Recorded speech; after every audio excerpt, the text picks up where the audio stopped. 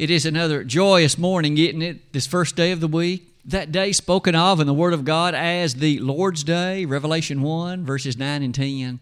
And as we come together this morning, we are excited and delighted about this privilege, this hours to offer worship unto the one who made us, our Creator, and the one, in fact, who always does what's right and what's well.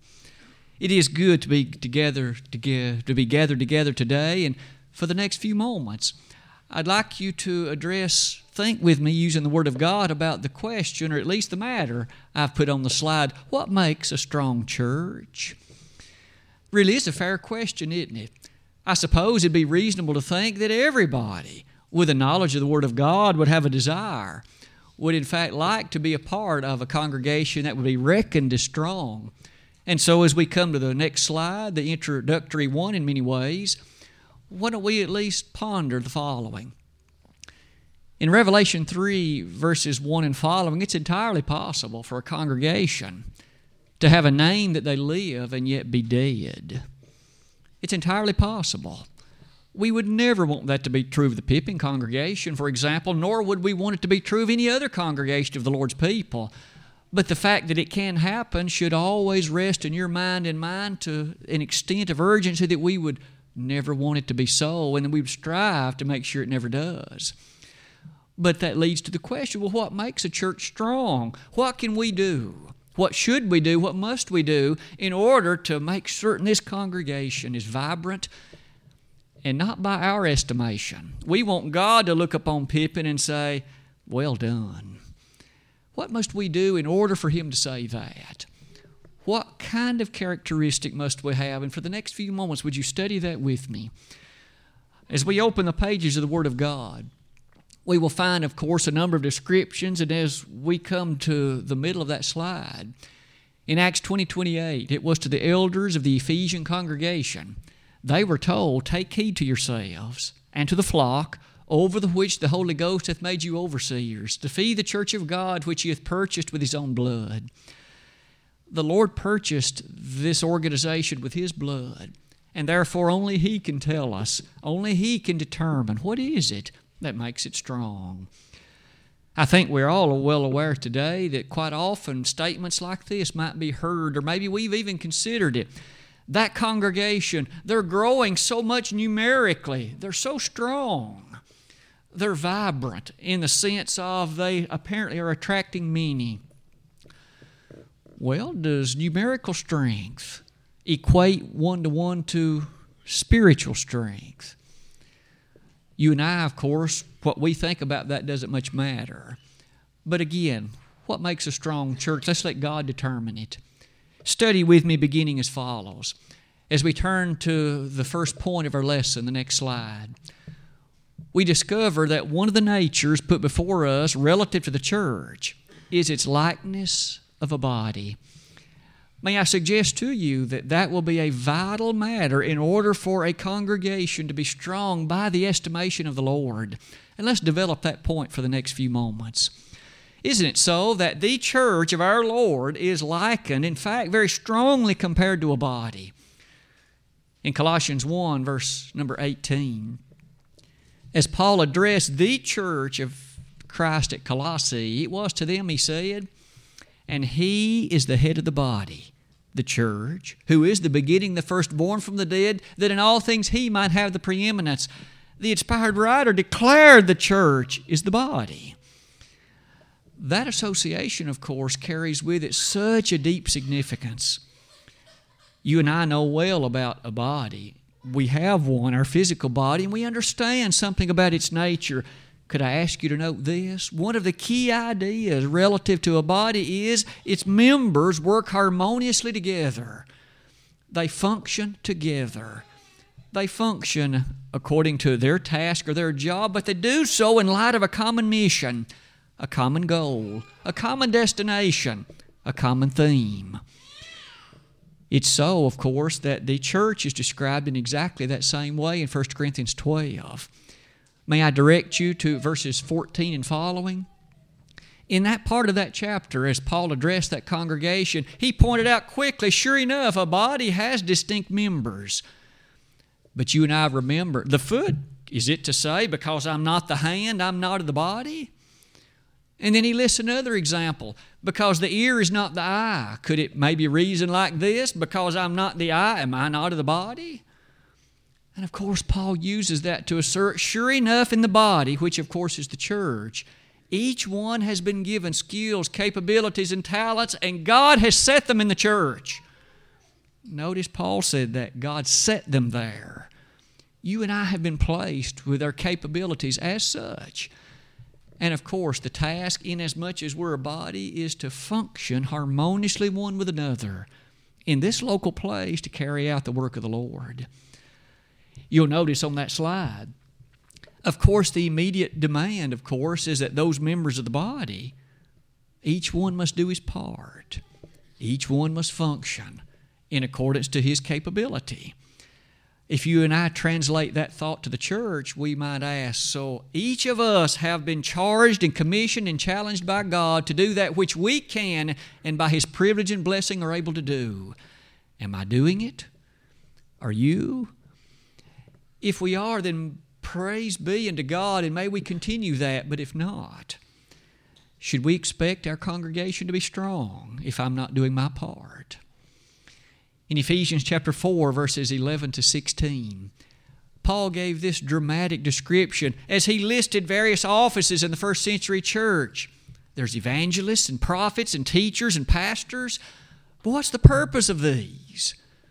The description follows by saying, God has ordained and established each one for the mutual edifying of the body. And so those who teach, those who encourage, those who edify, those who assist in the carrying out of the functions, their task is for the mutual edification of the body. They don't do it for personal glorification. That's the wrong motive. They do it for the benefit of all of us. You'll notice one last thing. It's essential, if a congregation is to be strong, that its comparison and likeness to a body be a functional and appropriate one. Part of this lesson, then, is to help us ask these matters of ourselves. As you and I serve individually in the body, am I doing my part? Are you doing yours? If we're not, then of course there's opportunity for change and repentance and redirection of talents and capabilities. And may I suggest to you, speak with one of our elders. Maybe there's a work, a task, a charge, a talent, an approach, an activity over which you might have a particular desire and a talent, and see if it might not become a matter of interest. In addition to that, what else must be true? Let's look at the next point of the lesson. Besides likeness to a body, what else might we say? Nature is a family. Nature is a family. Isn't it also true that in the Word of God, the likeness, the comparison is presented in the following way? The church is not only described as a body, it's also described as a family. May I direct you to consider Galatians 3, verses 26 and 27. In that particular passage, you are all the children of God by faith in Christ Jesus, for as many of you as have been baptized into Christ have put on Christ. But it began by saying, you're the children of God by faith. Children comprise a family, or they are part of a family. And that's so of you and me. And isn't that a lovely thought? To that we might add this text in 1 Timothy 3:15, where a rather great statement is made.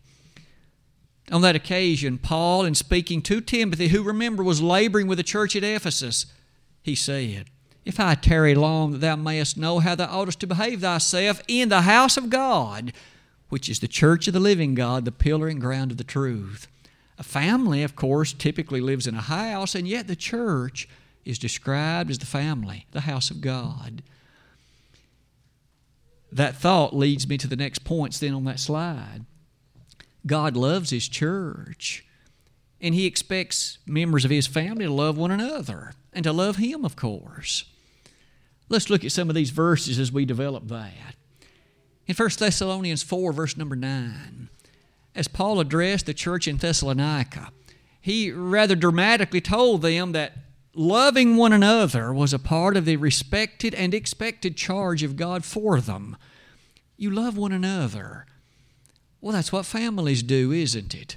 But not only that. In 2 Thessalonians 1 verse 3, as Paul complimented that congregation, he spoke about their faith growing exceedingly and the fact that the manifestation of their love for one another was so evident. What a beautiful description. To that, could we add 2 John verse 5? On that occasion, a new commandment we've received of the Father, that we love one another. One of the things that will be an evident matter of a congregation that's strong is a sense of family, as it is an exhibition of the love that they have not only for the truth, but for one another. That kind of love perhaps leads me to note this point. And that must be true regardless of the numerical size of that congregation. Maybe there's only a handful of Christians meeting, but with this rich and vibrant love they have one for another. What a rich enterprise for the kingdom of the Lord they can be. But on the other hand, a congregation that may be exceedingly large, they too need to find ways to ensure that the attribute as a family is exhibited and manifested. Surely enough, as you and I then think about that matter, the nature of the church as a family, the admonitions of the Word of God are this plain. Let love be without dissimulation. Romans 12 verse 9. That word dissimulation is a big sounding word, but it just means without hypocrisy. Let your love be real and genuine. Let it be sincere and honest. Paul told the church in Rome about that. Of course, by inspiration, he tells you and me the same. To that, we might add Galatians 6 verse 2. Bear ye one another's burdens, and so fulfill the law of Christ. As we begin then to ask of ourselves, we've learned already about the church likened to a body and how vital that is. The church now likened to a family. A congregation will never be strong unless its likeness to a family, as presented in the Bible, is an evident and structured and vital thing. To what else is the church compared? To what else makes it strong? For not only are these two enough, the next slide will tell us the next one. The Word of God also develops the church not merely as a body and not merely as a family, but as a kingdom. That too is an essential element in order for a congregation to be strong. Let's develop that point over the next few moments. First of all, the church is called a kingdom in Colossians 1 verse 13. To that church in Colossae, Paul directly reminded them that you have been delivered from this present evil world and translated into the kingdom of our Lord and Savior Jesus Christ. Notice, they'd been put in the kingdom. Paul was talking to the church. They were in the kingdom. If you and I today are members of the blood-bought body of Christ, we're in the kingdom. And can't we be thankful, in fact, so honored that we can be so?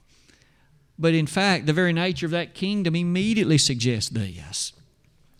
You cannot have a kingdom unless there's a king.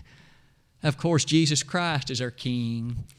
The Word of God develops that point so clearly, and His sovereignness is absolute. Could we begin by noting Matthew 28, verse 18? After the Lord had been crucified, after He'd already been resurrected, in fact, it was to those apostles that He urged them to appreciate this. All power has been given to me in heaven and in earth. All of it. It rested with Him, the very one speaking on that occasion, and that was Jesus, our Savior. Sure enough, later in the New Testament, He is called our King.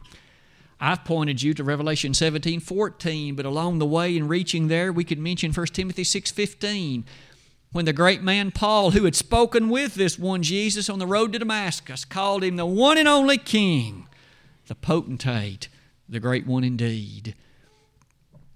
In the Revelation, of course, there's a very great imagery presented.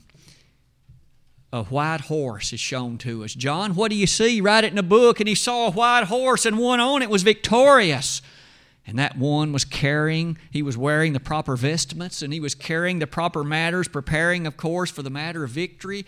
And we're told he was King of Kings and Lord of Lords. Of course, he was the one triumphant over the ancient Roman Empire and shall be the one triumphant on that day of judgment, Revelation 19, verse 16. He's Jesus. He is our King. To say that He's our King then brings me to this observation. One of the features, one of the attributes about a kingdom is those subjects of the kingdom are absolutely loyal to the king. They do not live in anarchy against him. They don't live in rebellion to him. They are absolute lawful subjects to the declarations of the king. If the church is a kingdom, you and I then must, if we're to be strong, live in absolute harmony with His proclamations. It's not what you and I wish or prefer. That has nothing to do with it. It is what the King has decreed. Look at some of these verses with me. In John 2, verse number 5, interestingly enough, the Lord's mother Mary made this statement, "Whatsoever He saith unto you, do it." Now that was stated on the scene of course, that first miracle of the turning of the water to wine at Cana in Galilee. But isn't the premise so vital? Whatever He says to you, do it. Don't fight against it. Don't try to find a loophole about it. Look at the next one. In John 14, verse 15, "If you love me," Jesus said, "keep my commandments." What a simple declaration. You'll notice the citizens then of the kingdom. If they're to be a strong and vibrant body, they, in loyal allegiance to the king, will be devoted followers of Him. Might we add two more? In Galatians 6, verse 2, we noted that text earlier, but mention is made of the law of Christ. That's the law that governs our kingdom. Finally, in 1 Corinthians 9:21, Paul in such majesty affirmed that he himself would strive, of course, to do what's possible to bring the knowledge of the gospel to others. But though he said, "I've become all things to all men that I might by all means save some," he pointed out, "I am under law to Christ." And you and I as Christians still lovingly appreciate that truth. May it be, as you and I reach next on the slide, of course, to be loyal to the king is to mean obedience. Isn't it true that a kingdom, even on this earth, if a kingdom is demonstrational, let's say, of anarchy and rebellion, if everybody does what he or she wants, it's a weak kingdom. They're not bound together by a common devotion to one set of laws.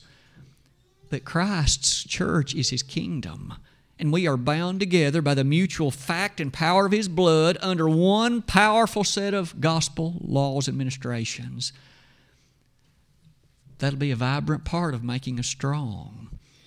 Isn't it true that these verses challenge us in that way?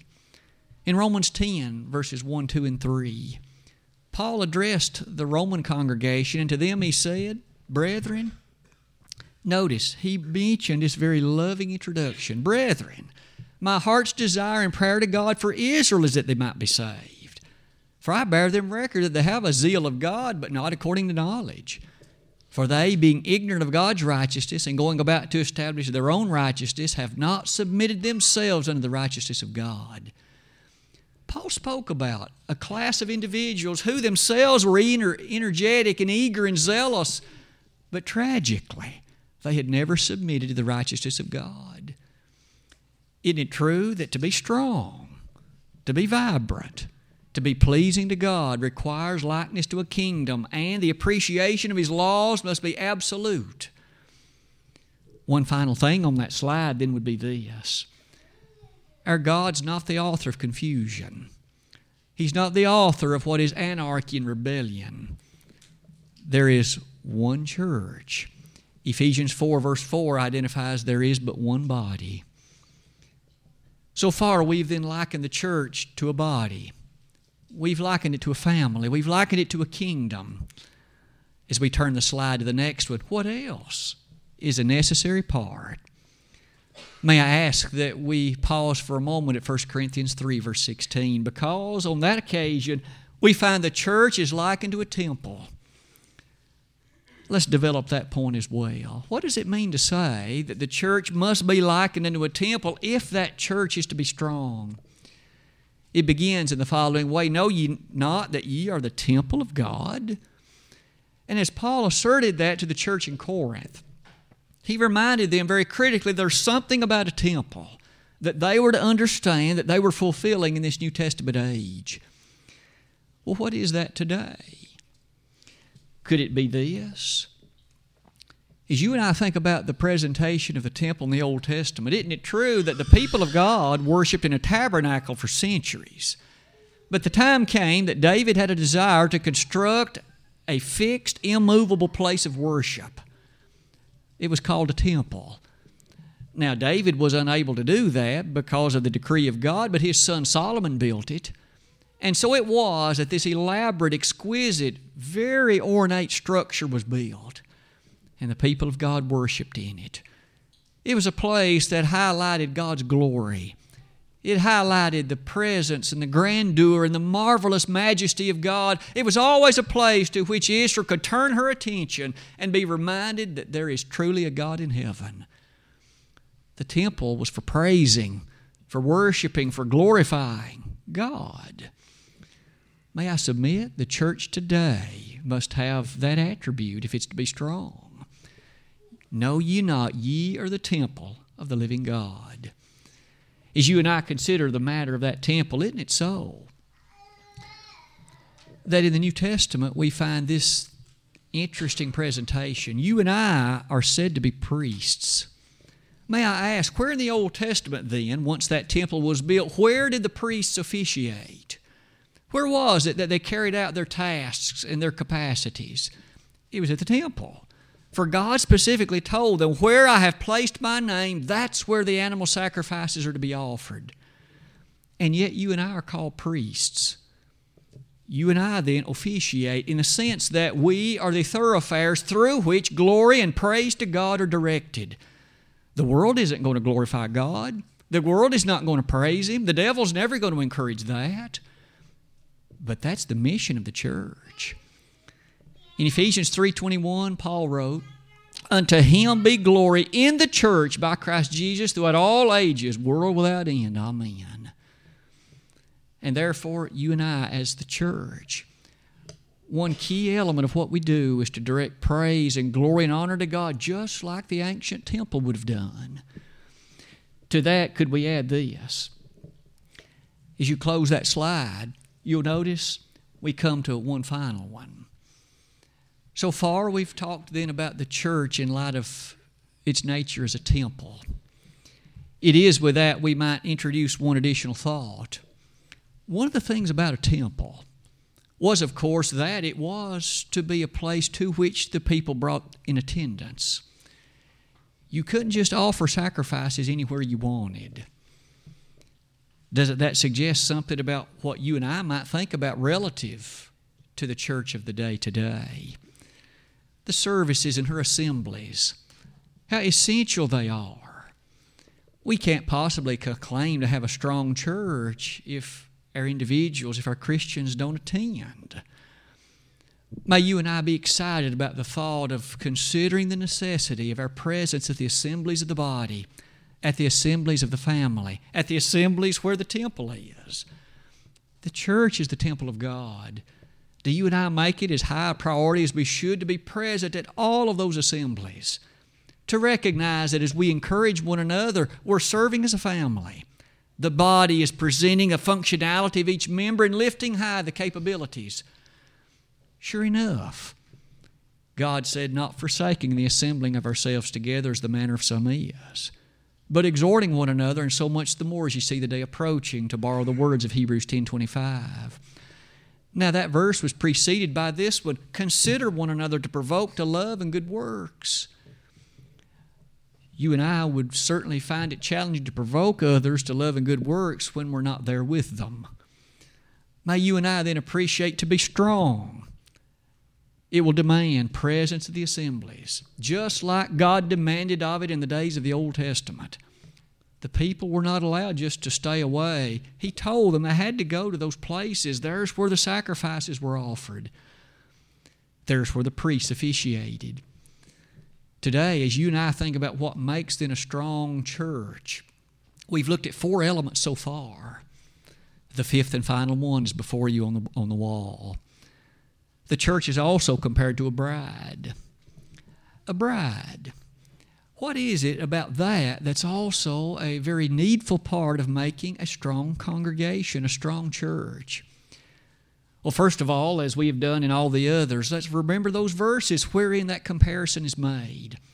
In 2 Corinthians 11, verses 2 and 3, Paul identifies the very fact that although it was in simplicity that, of course, Eve fell away, Paul's prayer for the church in Corinth was that they would understand that as the bride of Christ, they too needed to be faithful.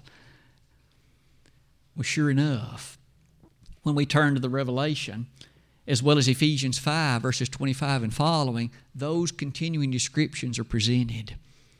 May I ask you to ponder for a moment, what is it about a bride that is a fair comparison to the church? Is it not this? As you and I study the Word of God, we learn rather quickly, and we also know it by observation. A bride is dedicated solely, uniquely, thoroughly, and only to the one who is her groom, her husband. It's unthinkable to imagine that a bride would, of course, in reality, have another couple of men along the side. We know our world looks often very lightly upon things like that, but in the Bible it isn't so. It never was. In texts such as Jeremiah chapter 3 and Ezekiel 16, God charges the ancient people of Israel. They hadn't been faithful to Him. They had committed adultery spiritually. How so? Because you've given your attention to other gods and goddesses and idols. I'm the only God. And when you give attention to them, you're playing the harlot. You're being an adulteress. I am your husband. You are to be faithful to me only, God said to ancient Israel. And today, the message is no different. A church, if she's to be strong, must appreciate she is the fully adorned and beautifully dedicated bride of the Son of God. And as such, she lives a life reflective of that truth. She is given to holiness and purity. Isn't it so that a bride, usually at least, wears white as a symbol of the purity of her life in preparation for entrance into this marriage state with her husband? But that purity is a highlighted feature of the sanctity of what she stands for and who the person she has been. If the church is described as the bride of Christ, what about the purity of your life and mine? What about tomorrow and Thursday of this week? Is your life and mine the high estate of integrity and purity that would be becoming of the bride of the Master? It should be, it must be, it ought to be. And if it is, that group of people sufficiently dedicated to that purity will constitute a strong congregation. Look at some of these verses with me. In James 3, verses 17 and 18, mention is made in reference as well to here wisdom, but it's not the wisdom from beneath. Oh, it's true that there is wisdom from beneath, and James quickly points out that this wisdom leads to strife and confusion and infighting. But he says the wisdom from above is first pure. Very first thing listed is pure. Do you and I then seek and pursue that wisdom from above that manifests itself in the purity of life? A purity that not only is a sweet reflection of what one's priorities are, but a purity that manifests itself in a daily walk in truthfulness and faith. Maybe it is in that light we arrive at 1 Timothy 5:22. As Paul addressed those words to Timothy of old, 3 words: keep thyself pure. Now, we live in a world that doesn't place a high premium most of the time on moral purity. Oh, we like purity in every other way. Our water's got to be pure and our food's got to be pure, but many don't care much about moral purity. And yet God says that's the most important purity of all. Life that is reflective of that innocent purity, appreciative of the truth of God, and a life that is uncompromisingly built on it. That kind of purity leads us to one last verse in 1 Timothy 4:12. Because in that same book, be thou an example of the believers. But 6 things are listed, and one of them is purity. May I suggest that the final description of this particular comparison to the bride in Revelation 19 is this. Again, one of the things you and I know as a bride's adorned in white, and You and I perhaps have attended wedding ceremonies, and it's such a lovely occasion on most occasions. But have you ever thought about how the Bible describes the final consummation, the final ultimate togetherness? You and I live, of course, with Jesus here in the sense that we follow Him, but we've never seen Him. We've never laid physical eyes on Him. Only through the eye of faith have we seen Him at this point. But do you realize that moment's coming at the day of judgment when those who are His bride on earth will be ushered in with Him for all eternity? And in Revelation 19, verses 6 and following, a description is given of the final marriage feast of the Lamb. It's a marriage feast. Who's going to be there? The Lord is the groom. His church is the bride. If you and I aren't a faithful member of that body, if we aren't His bride, clearly we're not going to be invited to the marriage feast. And if our life isn't one of purity, we're only fooling ourselves if we think we're going to be there. 5 things make a strong church. We've looked at all 5 of them today. The conclusion slide is the last one. As you look at it with me, may I suggest that many times the consideration of the world says that strength rests only on numbers. And it's true that it excites us to think of individuals who love the thought of what takes place, and we want them to come. But may I say, at the most basic level, God gives the increase. And these other 5 things determine strength. Likeness to a body, likeness to a family, likeness to a kingdom, likeness to a temple, and finally, likeness to a bride. Does that describe you and I as we participate in this Pipping church? I pray that it does. But if it isn't as manifested as it ought to be in strength, may we make the necessary changes, incorporating those things that we can, to make our part in this blessed body that which it ought to be. As we close this lesson this morning, we've studied about what makes a strong church, and Revelation 3, verse 8 was our text. The church in Philadelphia. Remember, of 7 churches of Asia, it was the most complimented.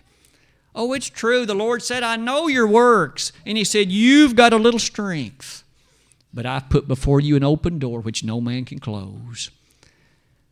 Maybe God has placed an open door before this congregation. No man can close it if He has. And may we, with energy, be ready to walk through it, to carry out the work of the kingdom in this area, to be the family of God here. May I suggest we each examine ourselves with care and with urgency to consider whether or not our understanding of these and our demonstration of them is as they ought to be. If today we could be of assistance to anyone in your obedience to the gospel, don't you want, if you've never become a Christian, don't you want to be a part of that body we've described today? Jesus is the Savior of the body, Ephesians 5, verse 23. And so if you're not a part of that body, you're not saved.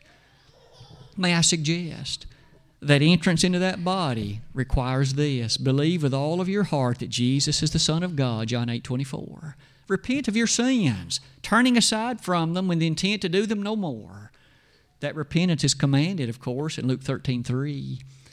Furthermore, confess audibly the greatness of the name of Christ, a thing commanded in Romans 10, verses 9 and 10. And upon so doing, those are the prerequisites. You're now ready to enter into that kingdom, and you do it in baptism. You are buried in baptism with Christ for the remission of your sins. We'd be delighted to celebrate with you today. May I suggest, though, if you have become a member of that body, maybe you've forgotten one or more of these things, why don't you come back to your first love? And if matters of a public nature need to be confessed, let us pray to God on your behalf. We'd be pleased to do that. Today, if we could be of help in any way in these matters, we would encourage you to come, invite you to do it at once, while together we stand and sing the selected song.